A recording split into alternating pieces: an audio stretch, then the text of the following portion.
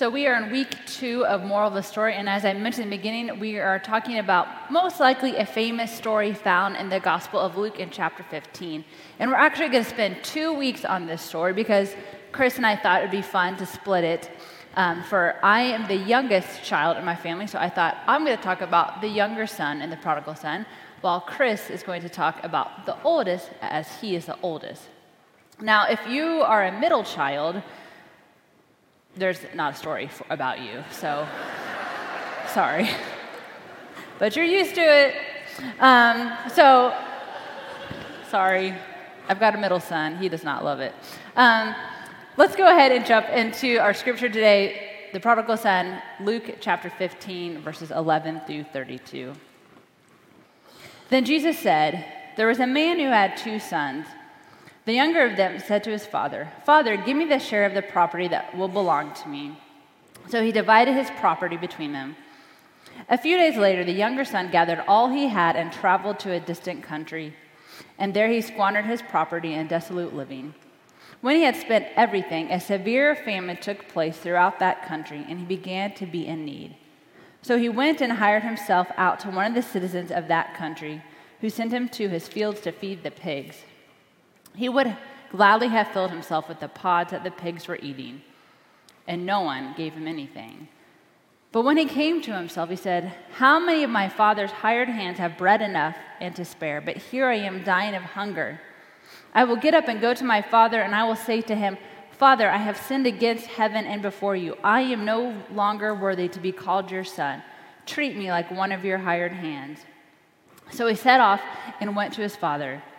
But while he was still far off, his father saw him and was filled with compassion. He ran and put his arms around him and kissed him.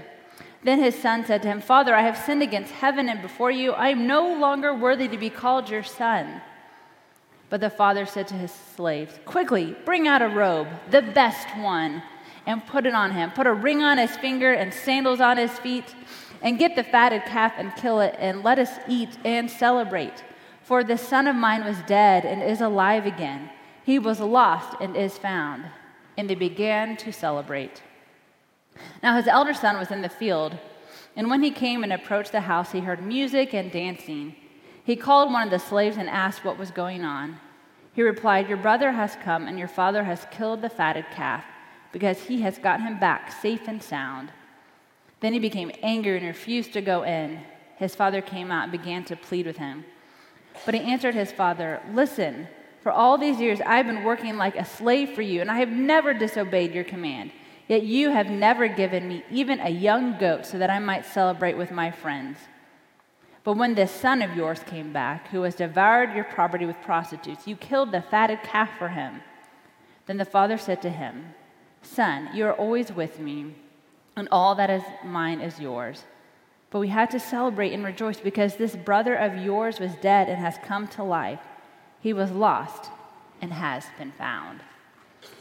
This is the word of God for the people of God. Thanks be to God. Now, I know many of you are familiar with this story, but if it's not, we're still glad that you're here. We're glad that you're hearing this story for the first time. Now, being the youngest, I read this and think, he did nothing wrong. It was definitely the oldest brother's fault somehow. I'm sure the oldest brother made the younger one do it somehow, right? The moral of the story is the youngest children never do anything wrong. I don't think I can get away with that.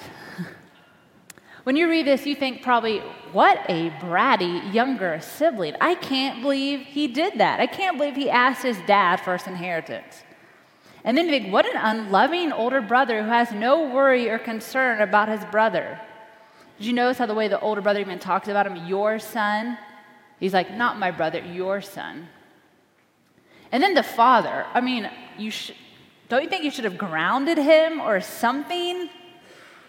See, there's a lot of hot sports opinions found in these 21 verses.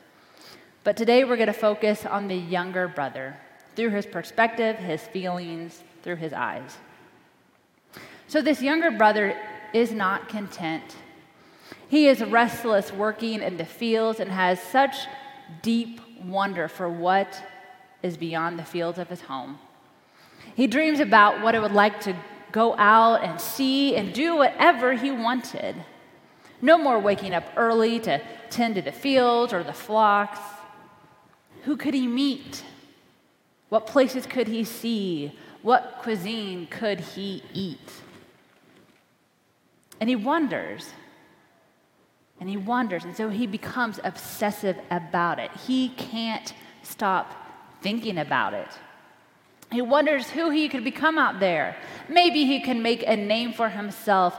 Perhaps even riches await him. The possibilities are endless. And so finally, one day, his curiosity, his discontent, all of that, he can't take it any longer, and he does the unthinkable, and he asks for his inheritance early. It's basically saying, I wish you were dead. Give me my money now. So he says, give me something now, Father. Give me my money so I can go be someone else. Let me go and be the person I am dreaming about. And then his father gives it to him. Now let me ask you, what kinds of things does a parent say to a child before he or she goes off on their own? I'm a parent, and I've sent my oldest off to the big elementary school last year to kindergarten, and y'all, I ugly cried on that first day. I'm talking about when your snot makes bubbles coming out of your nose. I was so thankful I was walking by myself with the stroller in my neighborhood. I'm like, I'm so glad no one is here to witness this disaster. But those of you that have sent your children off to college, what did you say? For those of you that have watched your newly 16-year-old child drive off for the first time on their own, what did you say? What about when your child went to their first dance or had their first date? What did you say? Or for those of you that have watched your children get married, what did you say? I'm sure as parents we have lots of things we have said to our children before we send them out on their own. And so I'm sure this father did as well. So he says something, and then he sends his youngest son out, and he just waits. We don't know what our children will do, and letting them choose for themselves is very hard, but it's part of being a parent, is it not? And so we read that the younger son squandered his wealth, wasted his wealth in wild living, wasted his wealth in extravagant living, undisciplined, dissipated. He wasted everything he had. No matter what translation of the Bible you read, you know he ain't done good. No budgeting. He wasted money on things he did not need, was irresponsible, did some things not so great. He did not take into account things that he would actually need for survival, because when the famine hits, he is hungry. So the listeners of this day, and maybe as you read it, you think, man, kids these days, no saving, no plans, no responsibility, no respect for their elders. And so this is a part of the story where, as listeners, we really start to turn on this son and think, man, he deserves to be hungry. He did this to himself. And yes, he did a lot. But I want to look at him and think, man, he is so desperate. He's so broken. He's so hungry. He is so lost. And so he probably looks at himself and thinks, man, what have I become? What have I done? So I want to stick a pin in that for a moment. If you happen to be familiar where this story falls in the Gospel of Luke, you will know that two stories right before it are also about being lost: a lost sheep and a lost coin. And in those two stories, Jesus explicitly mentions repentance. He says that there is more rejoicing of one sinner repenting than 99 who are righteous and need no forgiveness. And then that there's joy in the presence of the angels of God when one repents. But Jesus does something kind of clever in the prodigal son. The younger son definitely has a moment where he knows he messes up, but repentance isn't really said. It's never said in the text. Instead, it says he came to himself. And for me, when I read that, I feel like it's like he remembers, even just for a moment, who he is. That maybe the younger son remembers that he has a family, a home, and a father that loves him. Is he nervous to return? Yes. Embarrassed? I'd imagine so. Is he scared? Absolutely. But I think somehow he perhaps knows that maybe there's part of me that's still lovable, that maybe I'm still worthy. And I love the way he replays the narrative in his head. Okay, this is what I'm going to say to my dad. He's not asking like he's owed something. He doesn't have expectations for things. He asked to be hired back by his father. But I think underneath that, there's just this little thing that says, maybe I'm still beloved. That maybe this shame and the mistakes I've made don't have the final word. And so Jesus does something so masterfully by telling this story. He's talking to Pharisees and others that have a very much holier than thou concept. And Jesus lays out the one that you think doesn't deserve to be loved or to be forgiven or to be welcomed home is exactly who you need to love and to forgive and to welcome back. Of course they're deserving. Of course we love them. Of course we forgive them. Of course we open our doors. See, as I picture the scene of the father seeing his son, it's so moving. Do you think that father had slept well one night since his son had been gone? He was probably worried sick. Imagine the prayers that he must have prayed. Please be safe. Please keep him safe. Please let him be okay. Let him have food and shelter. And then maybe please lead him home. So the day the son is approaching his home, how nervous his son must have felt. Maybe he was pacing before he took that final turn. He was dealing with shame. He was dealing with just feeling like, gosh, I don't know if I deserve this. He probably thought, I don't know if I can be loved. I don't know if I'm worthy. I don't know if I can be forgiven. But then his father sees him. And I imagine in my head that his father drops everything in his hands. And his father does something unthinkable. His father runs.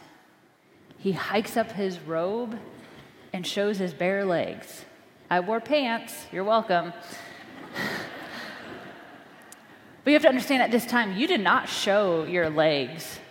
And you certainly did not run, which I'm like, I should have lived during that time. I hate running. It's frowned upon. No one had the sticker on the back of their donkey that said 26.2 miles on it, right? But he hikes up his robe and he runs to greet his son. And he's crying and he kisses him and he embraces him. He's so overcome with emotion and thankfulness. There's no hesitation by the dad. There's no questions asked. He just embraces him. Can you imagine the tears between this father and son? Now keep in mind what this son had been doing. He'd been around pigs, which made him unclean. And on top of that, he's just dirty and gross and smelly most likely. And the father does not give it a second thought. Jesus is saying something. When we think someone is too dirty or smelly or done too much, and so we need to keep our distance, and we have lost the whole thing. We shouldn't say things like, well, look who decided to come back, or you sure have some gumption to come around here. No, we embrace a person with a homecoming like no other. It is a call for a great celebration. So I want to go back for a moment to that younger son, that moment before his father embraces him. He had experienced a time where he had never felt lower or more shame. And yet he is bold enough. He is brave enough to go back home. Do you have any idea how hard that must have been?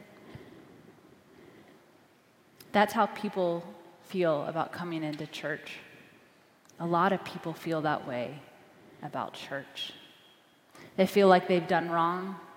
They feel like who they are is wrong, that their decisions or life choices have made them unlovable or irredeemable. And as the church, we're to be like the Father and say, I'm so glad you're here. This is where you belong. I want to close with this. In our pews, in our hallways, every Sunday, and even during the week, we have someone's son or daughter in our midst who wonders if they can be here. And the really sad truth is that some of them have been rejected by their own parents. And so our role is even more important to tell these children, no matter how old these children are, that they are deeply loved and that they have sacred worth, and that they can always, always call church home. And so, church, when we see that lost son or daughter in the distance or up close, will we turn back to the field and continue to work and be mad? Or will we hike up our robes and run out and greet them and say, I'm so glad you're here. You are so loved. Amen.